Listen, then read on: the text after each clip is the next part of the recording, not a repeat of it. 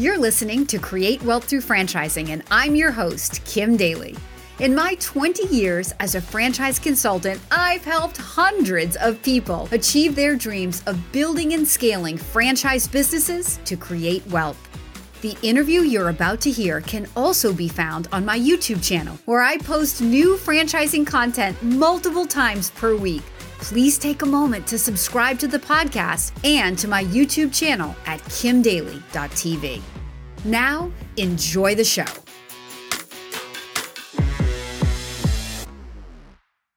Welcome back to Kim Daly TV. Today, we're going to be talking about diversification of your investments. I have an expert in cryptocurrency. His name is Bob Burnett. Bob, welcome to Kim Daly TV. I'm really excited to have you here today because, cryptocurrency is something that I think the average person, I'll raise my own hand. I know very minimal about it. You hear all this buzz about it. My teenage boys are on me about buying Bitcoin. So I know you're an expert. I have investments with you because I think that it's an up and coming thing for me. It's part of my total portfolio, but I want to learn more about it. And that's why I want you to share a little bit about Bitcoin and why it's important as you see it, since you're the expert. But guys, before we get into crypto, let me read Bob's bio so you can get to know a little bit about the man who's going to talk to you about his expertise. So Bob Burnett, he is the founder and CEO of Barefoot Mining. It's a company focused on the development of horse class mining sites. So we're going to have to come back to that. And he is a vocal proponent for the expansion of diversity in Bitcoin mining site geography, scale, and energy sources. So that's sort of interesting. Bitcoin and energy. We'll come back to that. Bob has spent over 35 years as a technologist, including 13 years at Gateway. Remember your Gateway computer? A Fortune 200 personal computer company where he led the company's product development efforts as the chief technical officer. He has founded several companies in the Bitcoin mining space, and he's an evangelist and educator for Bitcoin and its importance in the world's future. Importance in the world's future. This is why he's on. I want to know what he wants. I want to know what you're going to say today, Bob. He has a degree in computer engineering from the University of Wisconsin at Milwaukee. With that introduction, Bob, let's just go right into the basics of Bitcoin. Why is it important overall as an investment? Well, to get into Bitcoin, you have to talk about money. What you do in franchising, I think what all people in business, they're all after money. But I think what's interesting about it is most people really don't understand what money is and how money works. They know they want it. They know its importance to their life and their future, but they really don't know what it is. And so maybe we'll start there. So money is a representation of your work. The geek in me says, what is work? In physics, work is energy. It's very simple, right? So we'll get back to this later because you talked about energy. But work is energy. A monetary network, a monetary system, is a way of moving work over space and time. Because what do we want? We want our investments, we want our money to be able to buy things. If I want to buy Belgian chocolates, or I want to buy apples from Peru, I want to be able to have my money work that way. And I also want, like you talked about your young children or your boys, I want to know that, hey, I can take money that I earn now and I can have something I can give to them in the future. And to the degree that the value of that money erodes, that is resistance in the system, okay? And so what are the resistance points in the system? They're taxes, they're inflation, they're fees, okay? My wife's from the Philippines, and so if we send money from here to the Philippines, we meet a lot of resistance in the system, okay? We start with $100, and my mother-in-law, if we're sending her a birthday gift, let's say we're sending $100 for a birthday gift, she ends up with about $85 of purchasing power. That 15% loss is energy loss, okay? Bitcoin is the antidote. Our system is very antiquated, and it's filled with bureaucracy. It's filled with ineptitude. It's filled with corruption, and it's filled with antiquated systems. And those things are creating resistance in the system that doesn't need to be there. Bitcoin allows me if I want to send $100 of value to my mother-in-law in the Philippines, I can use Bitcoin, and I can get that money there instantly with no resistance. I can start with $100, and she can get $100. Okay. So Bitcoin, which is the granddaddy of all cryptocurrencies, we'll talk about cryptocurrency in general, but Bitcoin is the granddaddy of them all. Bitcoin is an attempt to disassociate government from money, because most of these problems that I talked about, most of this resistance comes from money, from the government. And it's an attempt to reduce as much resistance in the system as possible. So that's why it exists.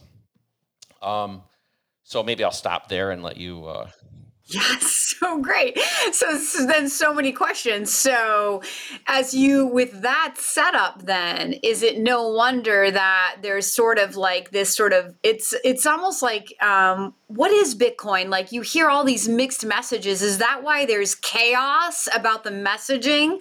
Because like government doesn't really want the average person to know what Bitcoin is, because my kids are 14 and 15, and they don't want cash.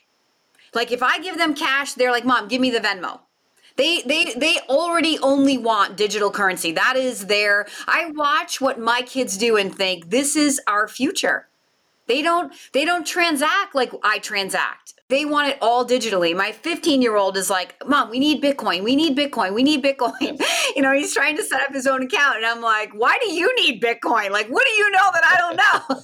That's why I thought Bob needs to come on my show and teach me what I need to know about Bitcoin. So, okay, so let's go back to the question I was asking about, like, if it reduces resistance and increases, who doesn't want their hard-earned dollars to always equal what it should equal? If I give you 100, I want you to have the 100 I'm giving to you.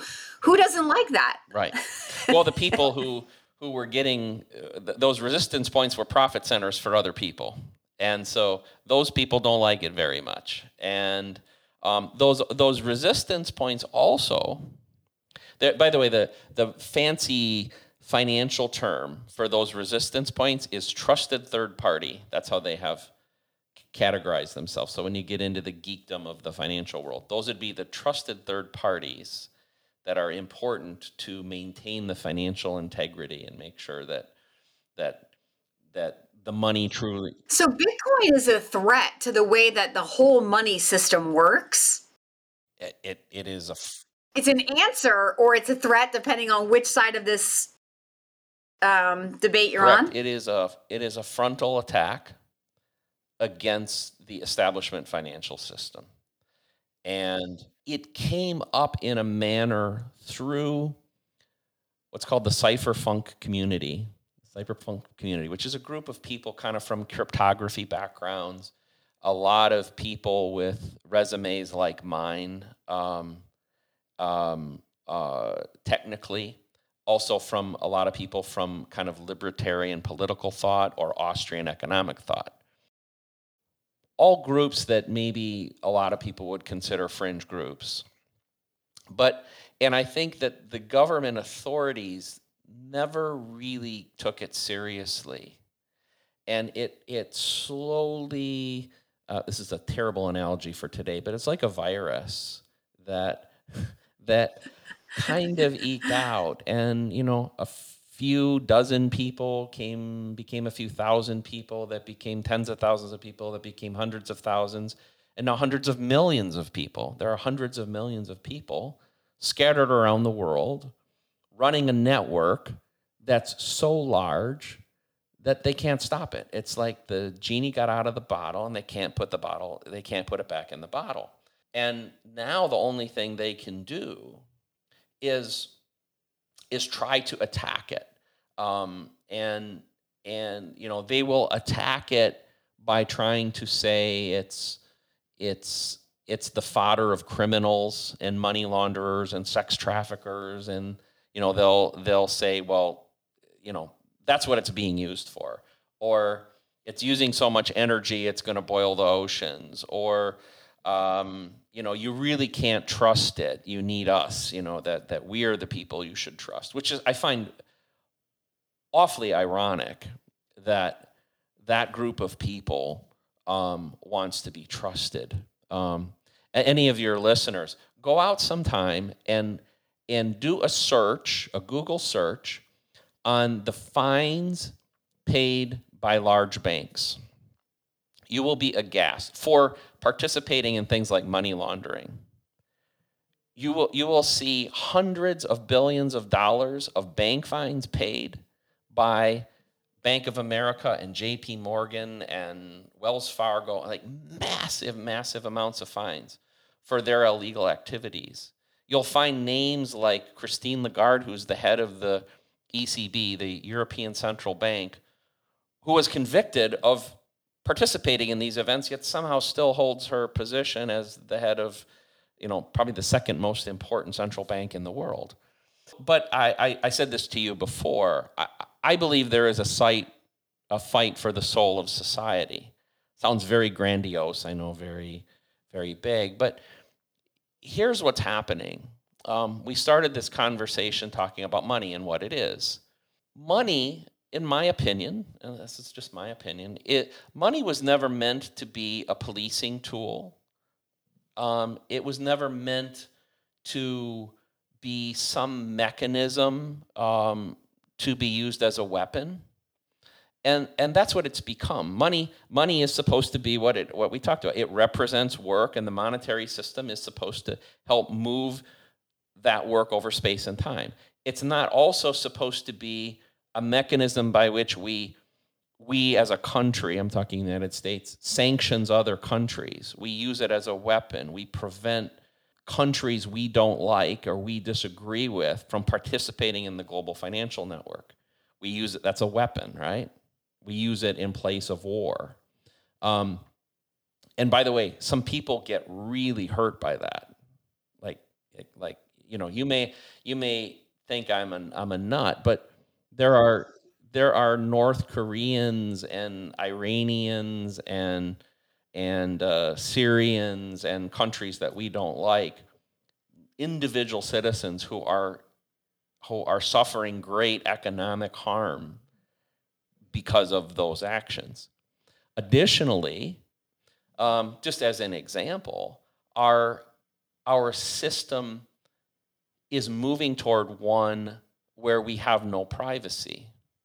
So cash, which was, the money that most of us thought of, is disappearing. You even said, Kim, like your kids, it's becoming a Venmo culture, okay, or a PayPal culture, or even a Bitcoin culture. Okay, those are all digital forms of money. But here's the thing. You're going to read and see in the coming year or so a lot of talk about what's called a CBDC, a central bank digital currency. So this is an attempt by the Federal Reserve to say we don't need Bitcoin, we have our own digital money. It is a Trojan horse of epic proportions. What it means is that the central bank will be able to completely circumvent the regional and local banks and see directly into your personal wallet. We'll remove cash. Cash will go away. Money can be distributed from the central bank directly to you personally. And they will decide whether or not you have access to your money or not. They'll be able to turn it off with a switch. And I know you probably don't want to get real political. Well, let's just say hypothetically, people that are vaccinated can use their wallet, and people that are not vaccinated can't use their wallet. People that buy too much gas can't use their wallet, and people that use electric cars can. Those types of things will literally be the flip of a switch, and your entire access to your monetary system. And again, you might say, "Oh, Bob, you're talking kind of conspiracy theory stuff." Well, I'm talking about things that are already happening in other countries. Hey, Daily Coach fans, if this franchise sounds like a fit for you, I would love to be your Daily Coach. Email me right now for a totally free consultation at inquire@kimdaly.tv. So to lighten it up a little bit and to make this more so about the investment part of Bitcoin or any other cryptocurrency, what's the value to me, to my teenage son today who's like, Mom, set up a Coinbase account for me. I want to start buying Bitcoin. What's the tangible investment value? Yeah, great question, because I think that there are multiple ways of looking at this, but maybe the simplest way to look at it is this. Bitcoin, one of its founding principles is a fixed money supply. There will only ever be 21 million Bitcoin, and that can't change. Unlike our current money supply, which they print more every day, right? It continually expands. Devalues the dollar, and the reason that whether it's your toilet paper or your apples or whatever are more expensive, at the end of the day, a lot of it gets blamed on the supply shortages and all that, but most of it really comes down to the expanding money supply. That's the technical economic definition of inflation, is expansion of the money supply. So Bitcoin can expand. So what does that mean? That means if I have 1 Bitcoin today, I have 1/121 millionth of all the Bitcoin there will ever be. If I give it to my grandchild 50 years from now, it still will be 1/121 millionth of all the Bitcoin that will ever be. So I can move my Bitcoin through space and time, and I can preserve that value. Now, that's in the Bitcoin world. Now, in parallel, if we think of parallel universes, there's the Bitcoin universe and there's the fiat US dollar-based universe. That universe, the money supply is expanding. And so while Bitcoin may vacillate in short windows in time, if you look at the 13-year history of Bitcoin, it's been a pretty sharp, you zoom out, look at the 13-year chart, it's a very dramatic up and to the right performing asset. In fact, it is the best performing asset of the last 12 years. Interestingly, too, if you change the base metric, in other words, if you, and very few people do this today, and I get it, but if you value your life in Bitcoin instead of dollars, you start doing that, okay?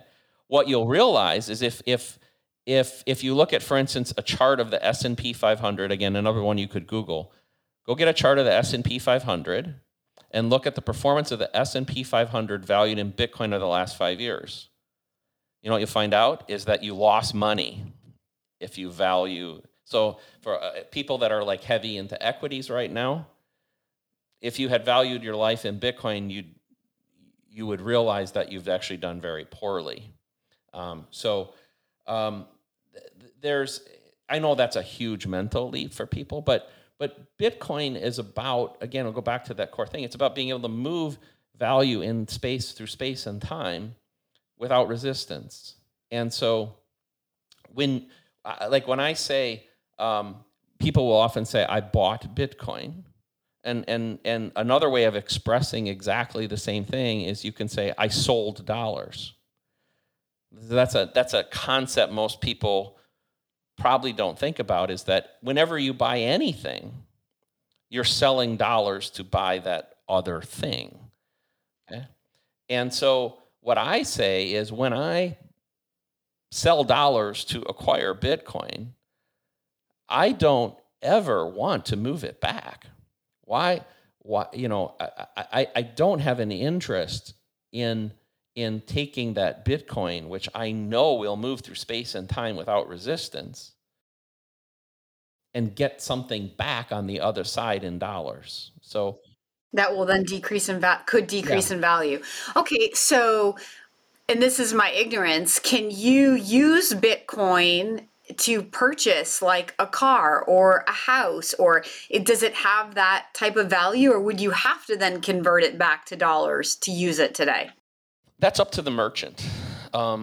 my business, we accept Bitcoin, and so we do transactions all the time. We do small ones of a few $100s, and we do some internationally, especially, that are hundreds of thousands of dollars. We accepted about $360,000 from somebody in Turkmenistan, and Where's that? yeah, it's just kind of a former What Soviet was the satellite equivalent country. dollars? Those are U.S. dollars. What were the equivalent in his Yeah, country? I don't even know what their local currency is. But that was the whole point, was we were able to do a transaction with a guy in Turkmenistan for, a lot of money, and do it in 10 minutes without a bank, and we did it on a Tuesday evening. Because that's the other thing, is Bitcoin runs 24/7, 365. It's not bound by, you missed the wire cutoff, or Baker's hours. it's the weekend. It's Columbus Day. I guess we're closed. I mean, we don't deal with any of those sort of really insane restrictions. Again, resistance points. We don't deal with any of those things. But the answer to your question, Kim, is today it's not common. That said, PayPal, Venmo, MasterCard, Square, almost all the credit card processors, they have built into their infrastructure the ability to accept Bitcoin. It's up to merchants to decide if they want to turn it on. So what we call the payment rails are already all there. They're all built. And I think it's going to take a handful of years for merchants to get comfortable with this. Because the truth of the matter is, I want to be realistic too. Most businesses, your business is even an example, I'm sure you have, if somebody worked with you and they paid in Bitcoin, you're still going to have a lot of your costs in dollars. So if I were you and that happened, I would. This is my dream, Bob. That's in my vibrational escrow, but it's not manifesting into reality, into that Porsche in my driveway. Like, I need it converted to how I can use it. So that's really that's the thing. Like, is it a valuable investment today? Because you hear Bitcoin's going up and up and up, the price is going up and up and up. So is it a valuable investment today, to kind of wrap this up?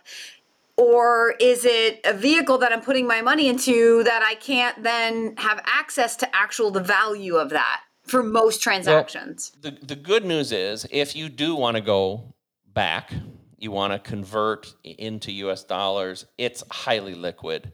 And as I just mentioned, the beauty is you can do that 24/7, 365. So if you had 1 Bitcoin, 2 Bitcoin, and you wanted to buy that beautiful new car, you could sell Bitcoin at 11:30 at night on a Saturday, and turn it into dollars and have them instantly available to buy your car.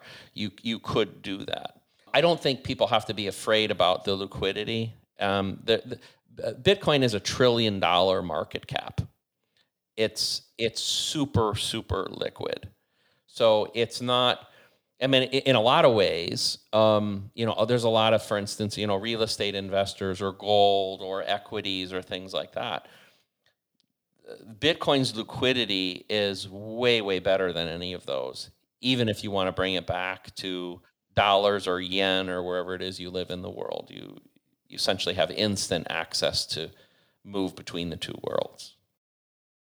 Hey, Daily Coach fans, if you're inspired by this conversation, I invite you to email me right now to explore this franchise opportunity. My email is inquire@kimdaly.tv. How does one decide, like, what is, I've heard people say, just get in, like, do the dollar cost average, like, we're just putting it in consistently.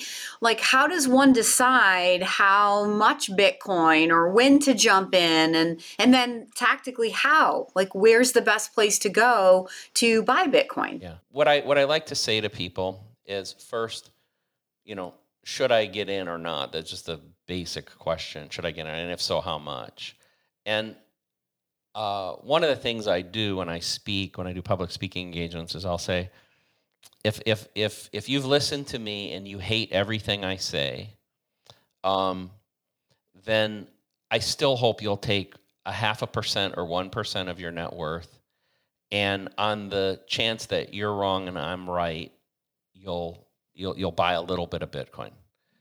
If you believe I'm right at the other extreme, and you believe that it ultimately will become the global reserve asset and that primary store of value used around the world, then you probably don't need to put much more than 20 to 25% of your portfolio in it, because if that scenario is right, that 20 to 25% will become 95% of your portfolio within the decade.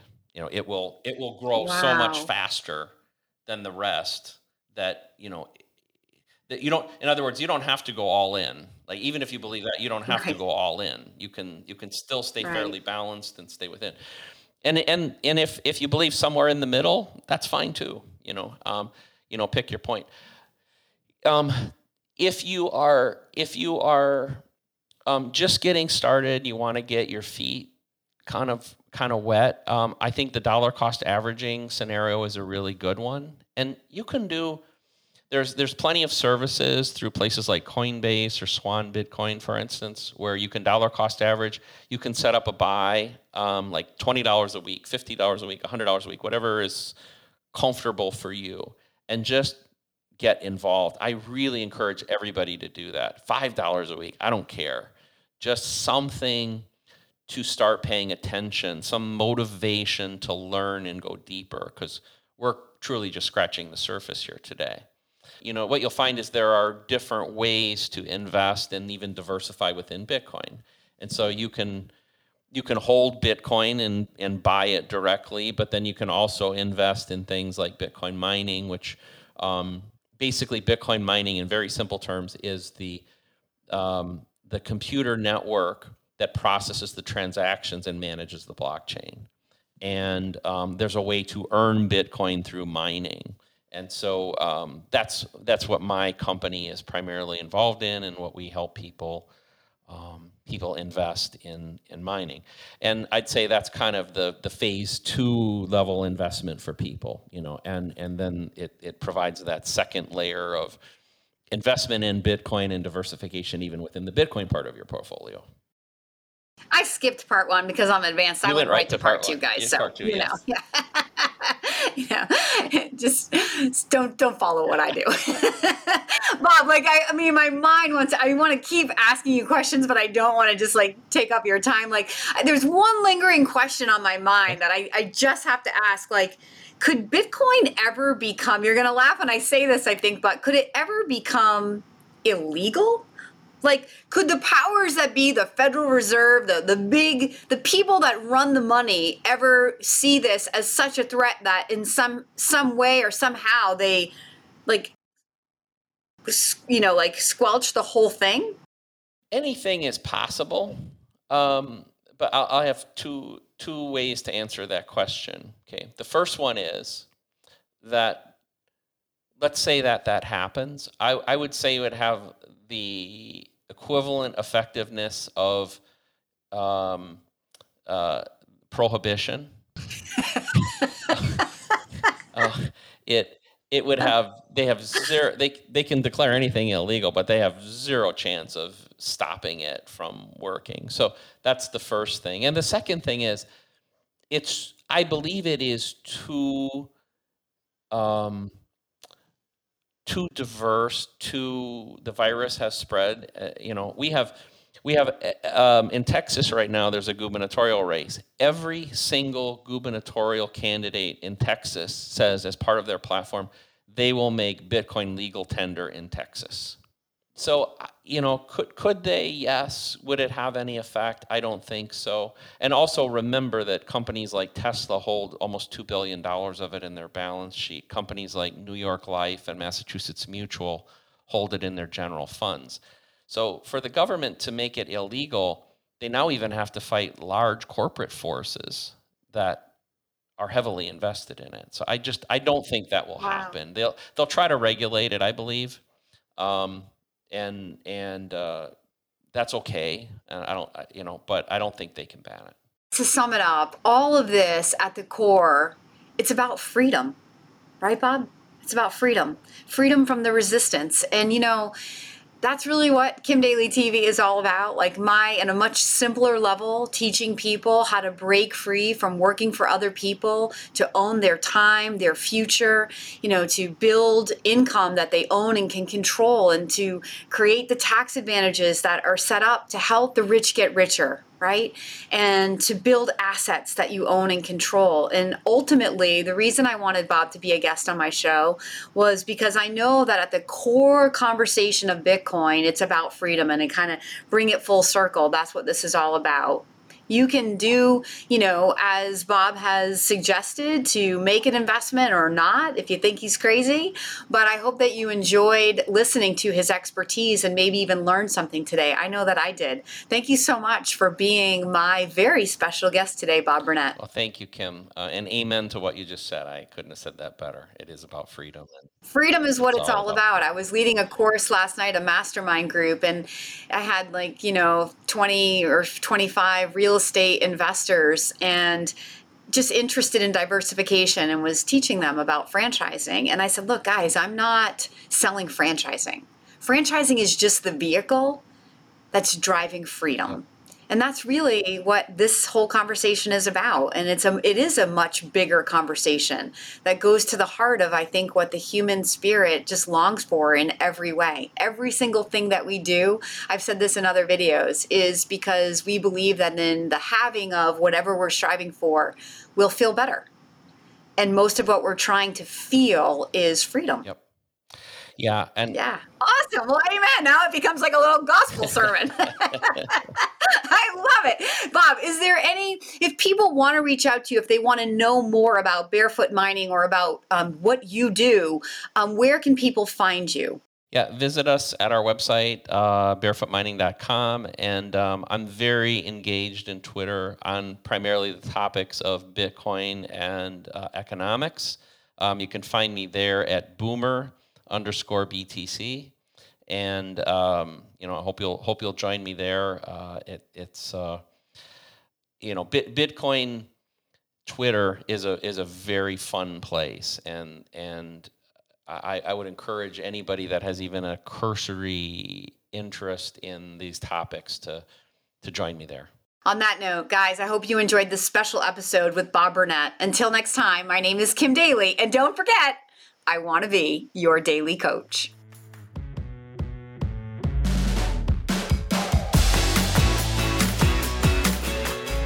If you found this inspiring, please contact me at inquire@kimdaly.tv. My consulting services are totally free to you. Again, that email is inquire@kimdaly.tv. I can't wait to hear from you.